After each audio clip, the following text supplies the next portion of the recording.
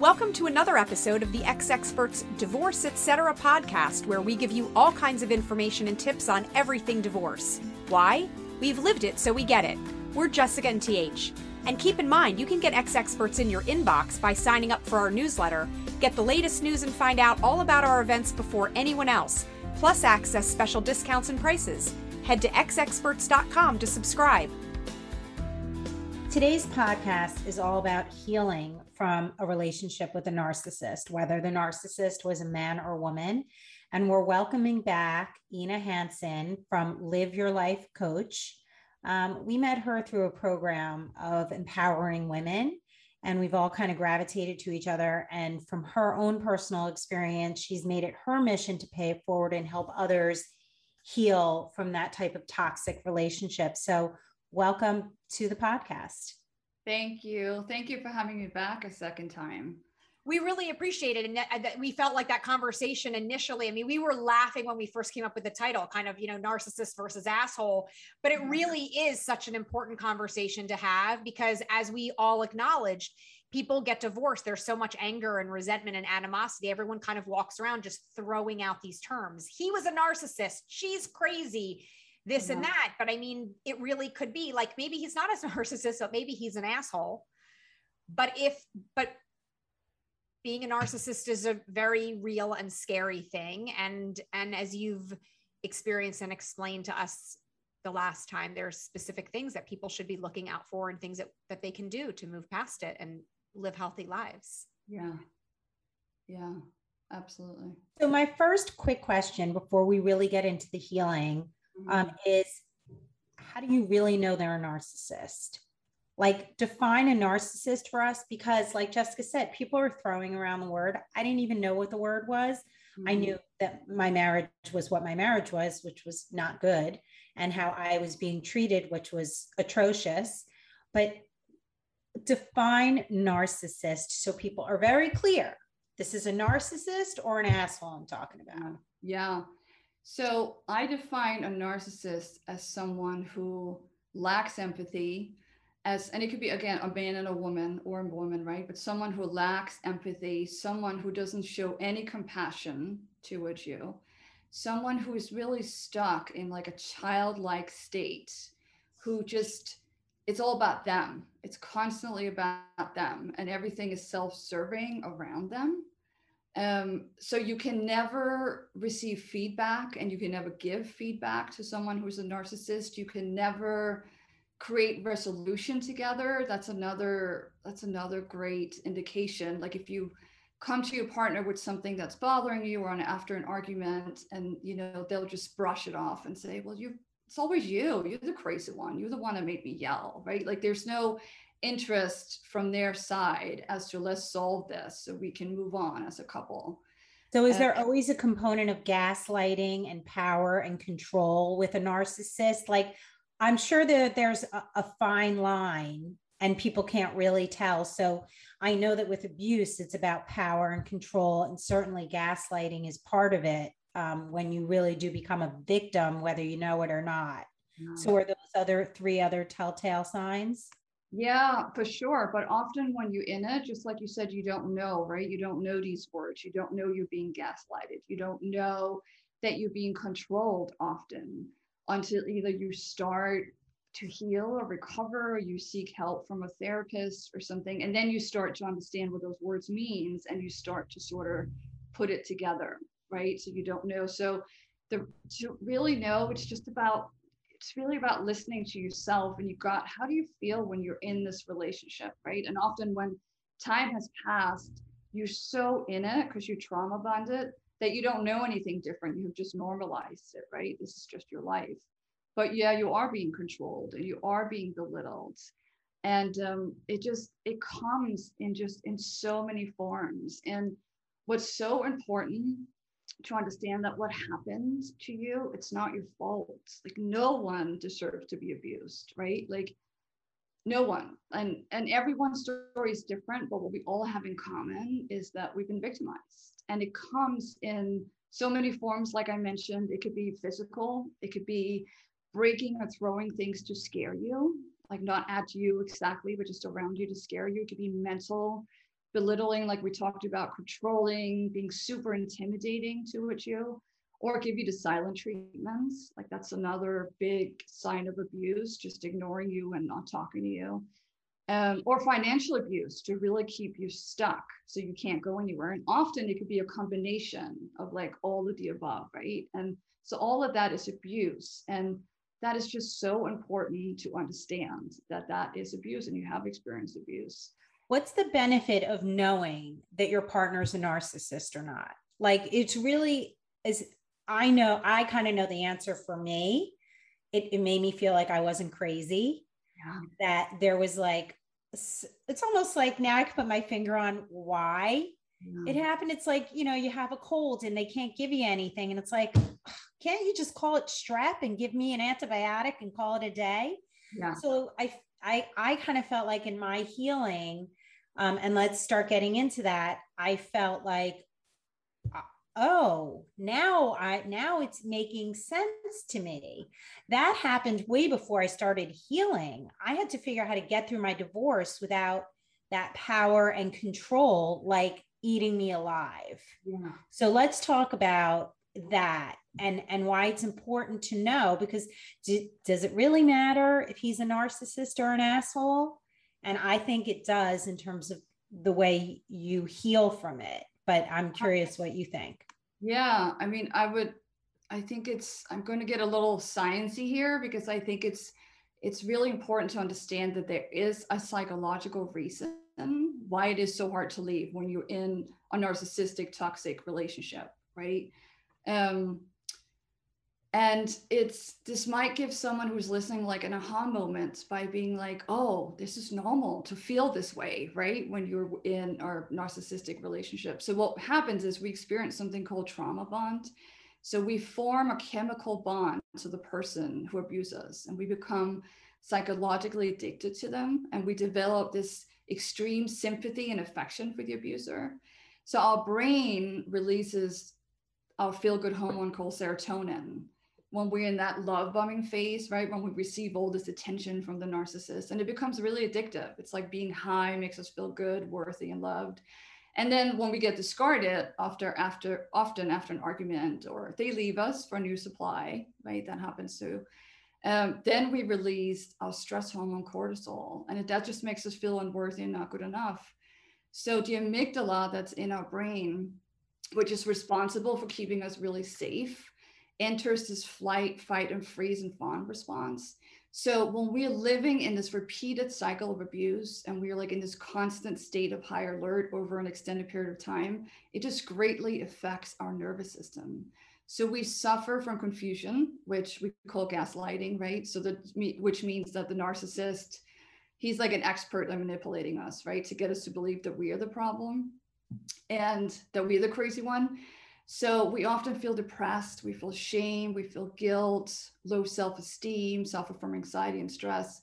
And in some cases that could lead to physical pain in our body and illness and PTSD. That's really what happens in our bodies, and we can't live with that, right? That's just terrible. So once someone acknowledges whether or not they really find out that their ex-partner was the definition of a narcissist or not, as TH said, they know that they were not in a good relationship, and maybe they're feeling some of the specific things that you've brought up. So what are sort of the first steps in terms of being able to move past it? Because you have had this trauma bond, you do have, it's so deeply ingrained in you. And now you recognize like, okay, I need to get out of this. I'm going to be going through this divorce process, which may make the process significantly more difficult and challenging than if your spouse was not a narcissist. What can people do to be able to move on in a healthy way from that? Yeah. I mean, recognizing that you did experience abuse is such an important step, like telling your story, release the shame of it, right? That makes it real. So it's no longer a secret. Like, I feel like when women do that, that's really the first step that they're ready to go down the path of recovery, right? Because you're no longer holding it in. And just as hard as because I can imagine people out there thinking, oh my God, how am I going to do this? This is going to be really challenging. But just think of the consequences if we don't heal and process the trauma that we have been through, right? And narcissistic abuse is trauma. Like if we just move on and we hope time will heal, which it doesn't, like it affects our entire life and it remains stuck in our subconscious mind, in our body, in our nervous system.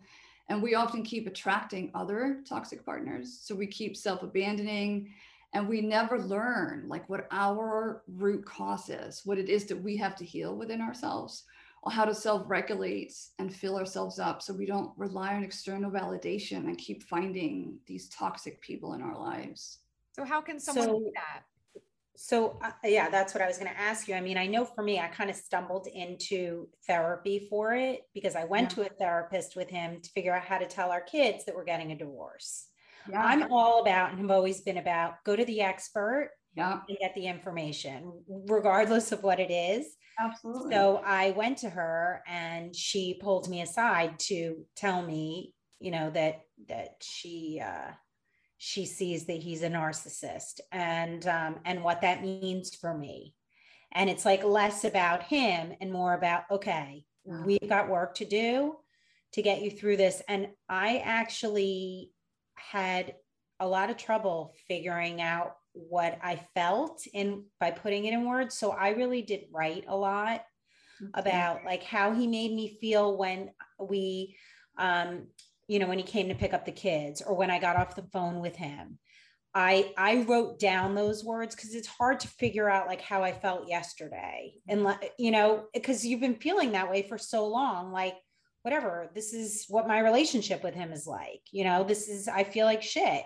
Yeah. But to really like heal, she would say, whenever you have an interaction with him or he's texting you or whatever connection reach out he's doing, write down the way you feel right then. And then we could use that as a starting point because otherwise I was like, I don't know.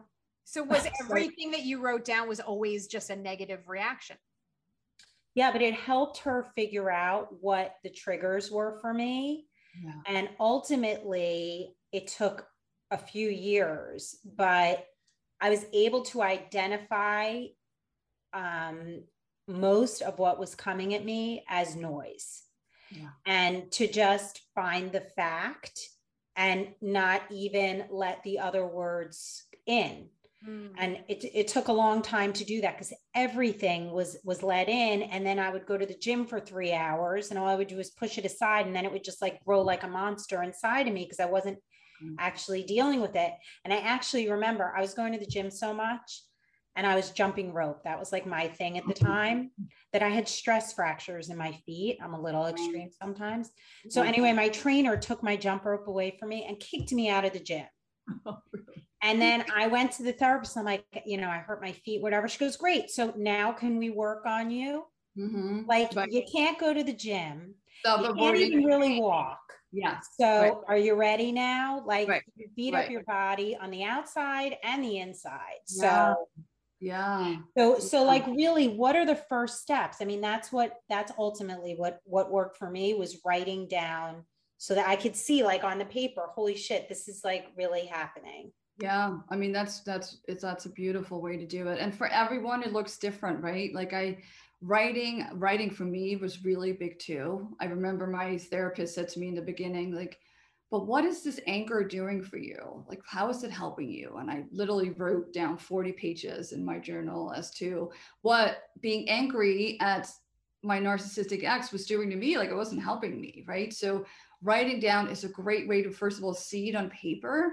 So you can either show it to your therapist or your coach or whoever it is that you find that is a great match, right? That you feel truly understands you, that you feel you really click with and can help you.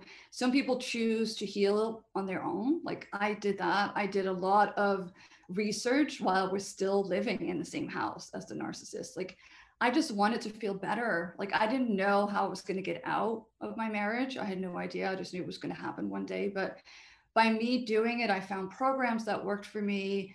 I just studied the heck out of it. I became a narcissistic specialist. And so I understood that I had to learn to build my self-esteem. And you can do that. It sounds like you did a great job of that too, even if you're still living with this person, right? In the relationship, build your self-esteem So you can learn to detach from this person, right? And not take everything in and not take everything in so personally. And boundaries are so important, right? Narcissists don't like boundaries, but once you start doing that, they again lose interest in what it is that you really have to say or do, right? So if you're enjoying our Divorce Etc. podcast, be sure and subscribe to our newsletter to get ex-experts in your inbox. It's free and includes tips from real-life experts who've been through it, telling you what they wish they knew. You'll also hear about our upcoming episodes and Q&As with our experts. Plus, you'll find out about our upcoming events before anyone else and get access to discounts and preferred pricing. You can sign up at www.experts.com. So give an example of setting up a boundary. So you give us a situation. So let's say you're still living in the same house, right? And your narcissist comes storming in the door and, explodes over something that happened that usually has nothing to do with you, but they bring it all up for you, but they turn it around and twist it to make it seem like it's your fault. You made me explode because of what you said last night. So a boundary would be, you can't talk to me like that. I am not listening to that. And then literally leave the room. Like, you're never going to win an argument with a narcissist. You never going to get him or her to say, I'm sorry, let's talk about this. But you literally and the fewer words, the better. You're not going to talk to me like that. And then you walk away. You remove yourself from the situation. I feel like all of these tips are so important. It's obviously progress and work that people have to do. I mean, is it realistic that many people will be able to do this without therapy or without help in some way? I don't know. It seems scary. It seems scary because you don't know where to start, right? And it's so to have a therapist, to have a coach, to have someone that specializes in this. And, a lot of people have a program or they have a protocol that they follow, right? Or they have something that say, this is what helped me, or this is that have helped many of my clients. So if you find someone that you can identify with and you really fully trust, the trust is so important, right?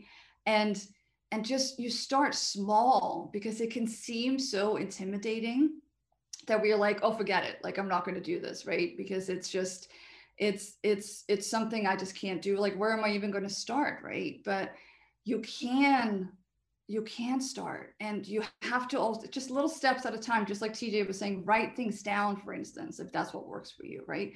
Research how to heal from narcissistic abuse. Find someone that you relate to, let's say. Find a therapist that understands narcissism, right? And really take the focus off the person that is abusing you and onto yourself. And you've done a lot of this work, and then you said you have a program that you've created to help people get through this. So what are some of the things that your program offers people in order to be able to move on from this? Yeah, so what I found is I really needed a somatic tool as well, because what happens when you experience trauma, like, it really goes into your subconscious mind.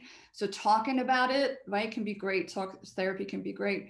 So what I do is I use an integration of somatic therapy called EFT, and I also use coaching. So it's just really a way to EFT, like, really helps rewire your brain and lowers your cortisol. It releases anxiety, and then it regulates the nervous system, because our nervous system is shot after going through all this abuse, right? So we can really access what's in our body, because often we have no idea what's hiding in there, right? It could be so far in there from our childhood, from past experiences, past relationships. So once we're able to really access it, then we can really release it afterwards. So I have found that a combination of talk and also using a body therapy at the same time is just so powerful in order to get through all the different stages of healing, and I call it to recover, rediscover, and reclaim yourself. I feel like that's really, because you feel most of us just feel so lost afterwards, right? And it's like, what do we do? So what do you think about all of these support groups? They call themselves that, especially on Facebook. I've joined almost every divorce group on Facebook, so I can find the ones that are not toxic. Yeah. I would say another piece of advice to people is what not to do. Yeah. which is don't engage in conversation that's focused on the toxicity and has negative energy in it. Yeah. Because all that's going to do is fuel all the shit it's just going to have you running around in circles, I think. Yeah. So I just feel like those are not ones that I would recommend to people. But there are other support groups that are free resources. Do you offer some kind of a support program like that? And what do you think of these, for people who have, limited budget and, therapy is not always covered by insurance and it's only once a week. Like maybe you need to talk to people who get it, like every day. Yeah. So what do you think about that? Yeah, I agree with you. A lot of the Facebook groups, even though they have moderators on it, right? And they say we are anything negative, anything that's too, right? That screenshots of what you ex have sent you, for instance, like comments like that, what that does, it's, even though it's not your story, it pulls you back into that victim mentality, right? And it keeps you stuck and it keeps you thinking, no, like you can't do that, right? Like you got to get away from that. So those support groups, it's for me, I found them just not to be helpful. It was too much blah blah. It was too much noise. It was too much repeatedness over and over and toxicity over and over again. I wanted to, not that I wanted to ignore it, but I wanted to put that behind me and I wanted to focus on me, how I could empower myself and move on from this and create, strong boundaries. And there's a lot of meetup groups and I'm actually working on creating sort of like a meetup, a couple times a month, even for women that have experienced narcissistic abuse, for everyone to be able to tell their story. I sort of want to build it up like Al-Anon in the sense that everyone gets 4 minutes just to talk about your story, to get it out, but there's no feedback from other people, because I think that's what can also be, we all mean well, right? We all want to share our stories, but often you can sort of take on the other person's story or give them advice that they really don't need, or it makes it worse. So they go, oh my God, that happened to me too. And you know what he did to me in court? This is what he did. And he took my kids away. And so when you're hearing all of that, it just makes you freeze even more. Right. So like I mentioned, the first step is just, in terms of healing, is just to tell your story to a group of people or just one person who believes you, right? That you trust and who believes you and who will listen to you and sit with you. They don't have to say anything. They don't have to have the advice or have the resources that you need, but just to be able to share what it is that you have been through is just such an important part of healing. So that's really important to do. We feel super strongly about that, obviously, even with everything that we're doing through Experts, to be able to give people a platform to hear other people's stories and be able to relate to it and know that there are other people that have gone through very similar situations, even if it's not exactly the same, and they've made it through, and therefore it is humanly possible to do with the right kind of support and the right kind of resources. So thank you for creating what you've created to be able to offer people, a way out to be able to find how they can be, their strongest self, and be able to move on in a productive way. Because it certainly sounds like when it comes to this type of stuff, being able to, I don't want to use the word commiserate because it has such a negative connotation, but to be able to, discuss your stories and be able to hear those things from other people just builds the community even stronger. And I think is helpful for everyone. So I appreciate it. And also just to be validated, right? To have someone go, yeah, you're not crazy. It's normal that you feel this way, and you feel this way because your body has been through X, Y, and Z, right? And I, on my website too, it's called a discovery call. And, I offer that to anybody, right? Like I would love to talk to you for 30 minutes. And sometimes it goes over, right? Just to really connect with somebody. Sometimes you just need someone to connect with, right? Totally. That can understand and has been through it. And that's really what I do, is just to listen and to connect and see if there's anything I can help these women that has been through what I have been through. So yeah, I really get that. I would also say that this is really, certainly being in a relationship with a narcissist is among the most extreme, or any form of abusive relationship is very extreme. But the tips that Ina has mentioned in this podcast really relate to any kind of breakup where you're kind of stuck and in a bad place. And I would say the biggest thing that I struggled with was being kind to myself through the healing process. Like, why isn't this going fast enough? Why aren't I feeling better? Why? We're go. Let's go. Like, it totally doesn't work like that. And that's very difficult for me, who's a go girl. Yeah. Just slow the fuck down and rest and maybe take a nap and like do self-care. Like it's so important. So you'll go and you'll join groups and stuff, but stuff that you can do for yourself for free. Like, be kind to yourself, forgive yourself. You're not perfect. No one's perfect. And it definitely takes time. This is also not an overnight thing. People, that's the important thing. It's almost like if someone's losing weight and you're like looking in the mirror every day and you're like, I haven't lost any, like nothing looks different. I look exactly the same. But the thing is that where you are on one day versus where you might be a month later on the daily basis, you may not feel like it's significant changes, but it's noticing the differences from one place to another. So that's not happening. There's a great commercial with this guy at the gym. He's got like his headphones on. He's got his water bottle. He's like in his gear. He walks into the gym. He runs around. Oh, he gets on the scale. Then he runs around the track like super fast. He's out of breath. He gets back on the scale. He's like, fuck this. And leaves the gym. Like, it's not going to manage your expectations. Right. It's so funny. I wish I remember whose ad that was, but it's resonated for a long time. But it's true. I get it. I'm like, I haven't lost weight yet. I just ran around the track. Right. Yeah. And I'm so glad you brought that up, TH, because that's part of what I go through as well with my program. It's just learn to be kind to yourself, because when you're in an abusive relationship, you're not kind to yourself. You lose all track of that, right?